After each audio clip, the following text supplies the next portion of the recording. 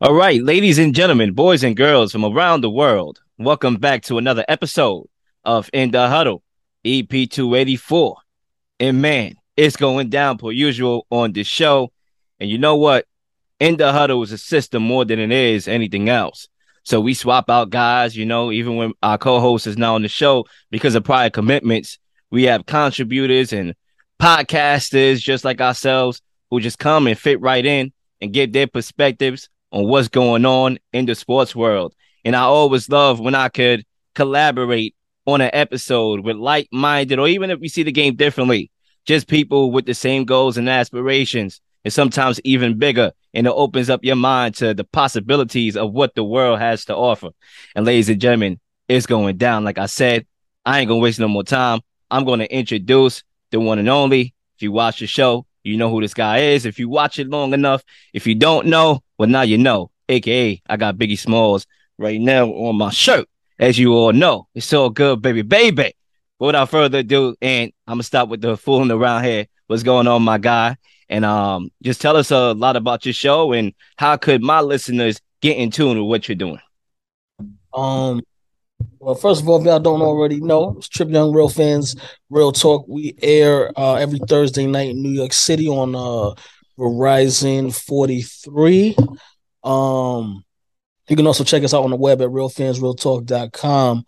And on the YouTube channel, you can get our exclusive interviews, youtube.com/, for the fans productions. I got a funny story about your shirt though. So Okay, let me hear it. so I shout out to the Art of Dialogue. I shot an interview with Kirk Burrows, and in the interview, he's talking about the story behind the baby that was on the picture. He actually ran into a woman who was pushing the baby in the stroller, and that baby was in the stroller. And so he got them to come and do the picture for the album cover and whatnot. Oh, nah, that's a good story. Ladies and gentlemen, y'all getting gems already here on the show. That's why you tune in.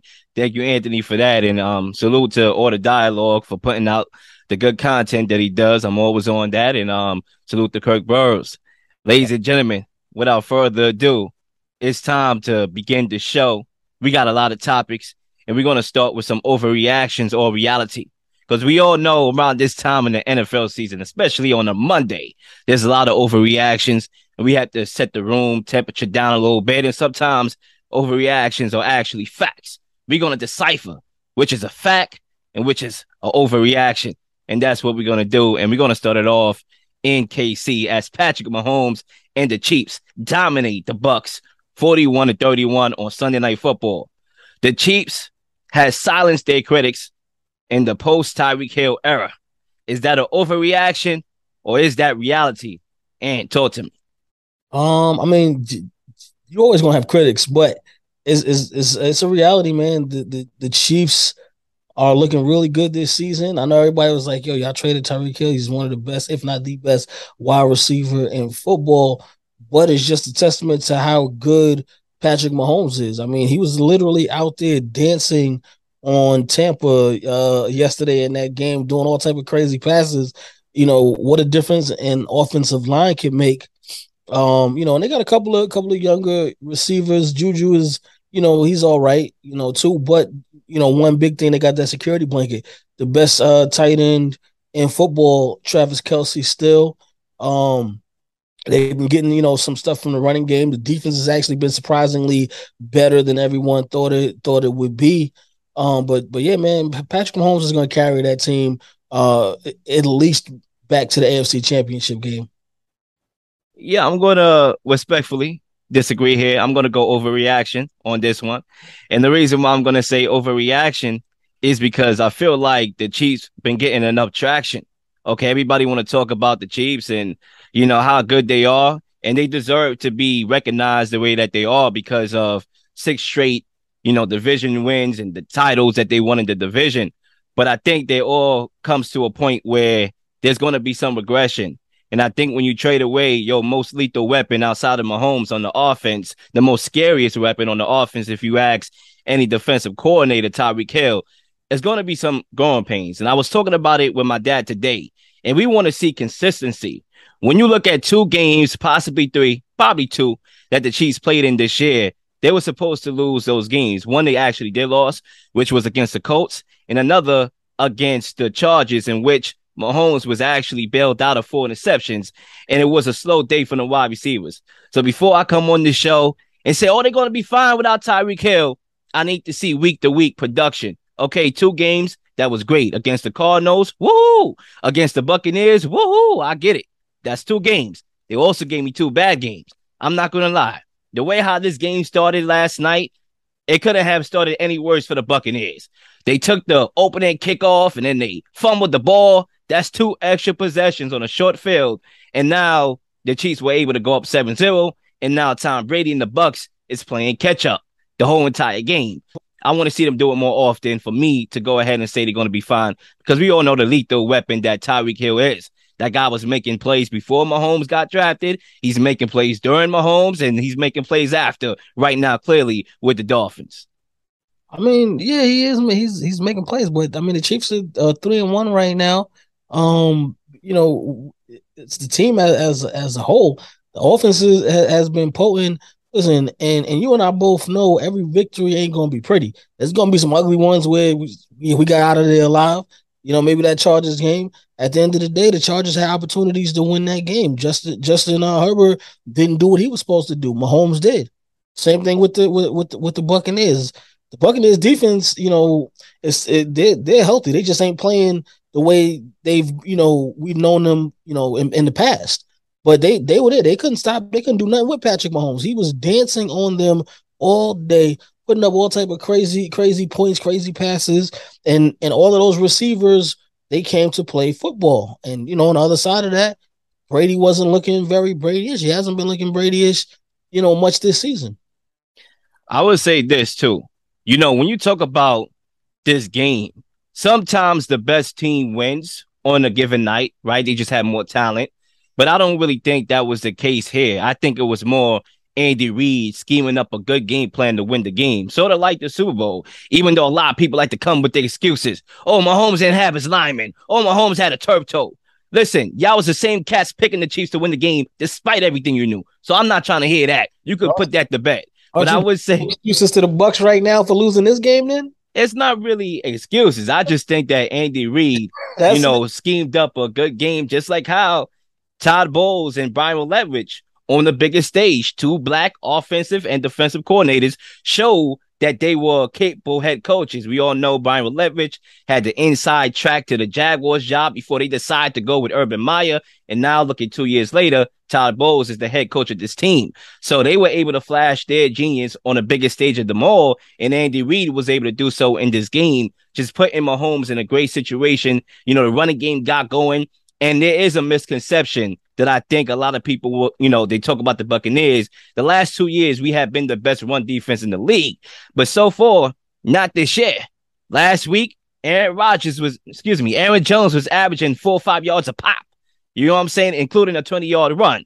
So I think it's more about us playing well and playing better and playing Buccaneer football than it is the Chiefs showed me something in this game where I'm going to gravitate to it and say, okay, this team is better without Tyreek Hill. Well, I'm not going to – the offense itself, I wouldn't say is better without Tyreek Hill, because you're talking about a top 3 wide receiver in football. So, you know, to lose him and not replace him with somebody of his caliber, obviously, you're going to take a hit. But we're talking about the team as a whole here. Your question is about the team as a whole. The offense might have took a little hit, but the defense actually looks a lot better than we've seen the past 2 seasons. So it's kind of balancing out. And then, you know, with Mahomes playing the way he's playing, listen, you know, you don't like what he's doing, stop him. You ain't stop him. That's the thing. He did what he wanted to do to the Bucs. He did what he wanted to do to the Chargers. He did what he wanted to do. Was it to the Cardinals in week 1? He pretty much did everything that he wanted to do. No, they couldn't stop him. So he's still that guy right now. He's still the best quarterback in football right now. Still Patrick Mahomes. Yeah, I'm gonna have to respectfully disagree with that again. I'm not gonna go through that rabbit hole right now. You know, I just think right now, and nothing to take away from Patrick Mahomes. I get it. The Frisbee football is cute, is good looking. It could bail you out of some plays. And he has ultra talented gifts that God gave him, and nobody's going to deny that. Look, the guy has accomplished a lot, but I think when we talk about who is the best quarterback in the league or not, I just find myself saying, Well, what there's a lot of quarterbacks. Him this early in their career? It's not even about that, because I think when you look at football and the team reliancy in sports, especially in football, more so than basketball 101, or, you playing offense and defense, or, tennis 101, boxing 101. This is the most team reliant sport. And I just find myself also not only taking away credit from Mahomes, but actually giving some to go around the pot, which is Eric Bieniemy, offensive coordinator, which is Andy Reid, your Hall of Fame coach pre-Patrick Mahomes, and now he's still doing his thing with Patrick Mahomes. So I give all the credit around Tyreek Hill, another guy we talking about who actually helped this dynasty. He actually helped them win that playoff game, with 13 seconds. That's out of the picture now. It sounds like the things that you getting at Mahomes for, you cutting Tom Brady slack on. I mean, look, to be fair, and I end here, to be fair, Tom Brady, a lot of people said he couldn't do it without Bill Belichick. I'm not taking anything away from Bill Belichick. He's still a hell of a coach. He's a hell of a coach. But we know what Bill Belichick's record and resume was before Tom Brady, and we damn sure now that we watching the game in this era know his record without Tom Brady, and we know Tom Brady's record without Bill Belichick. So we actually have facts to justify, the situation. Tom Brady's the GOAT. You're not gonna get no argument out of me about that. However, look what it took for him to get a championship in Tampa. He said, "Yo, not only do I have Mike Evans and Chris Godwin, I'm just gonna go. I'm gonna call Gronk, tell him to come out of retirement. I'm gonna call AB, tell him, listen, can you stop messing up for a couple of weeks so we can get to this Super Bowl? Leonard Fournette, could you come over here too? Because I need some things. I need some help around me to kind of get this job done." It's crazy because Tom Brady won, what, about like 6 rings before he did that? Not like a guy like LeBron James, who never won a ring before he decided to bring the party with him in Miami. So, Tom Brady is a guy that we all know he's a GOAT. Mahomes is on his way. He's on his way to being, one of the Hall of Fame quarterbacks that we look at and say, all right, he's that dude. But he's not touching Tom Brady's GOAT status. And I don't think losing Tyreek Hill will help that.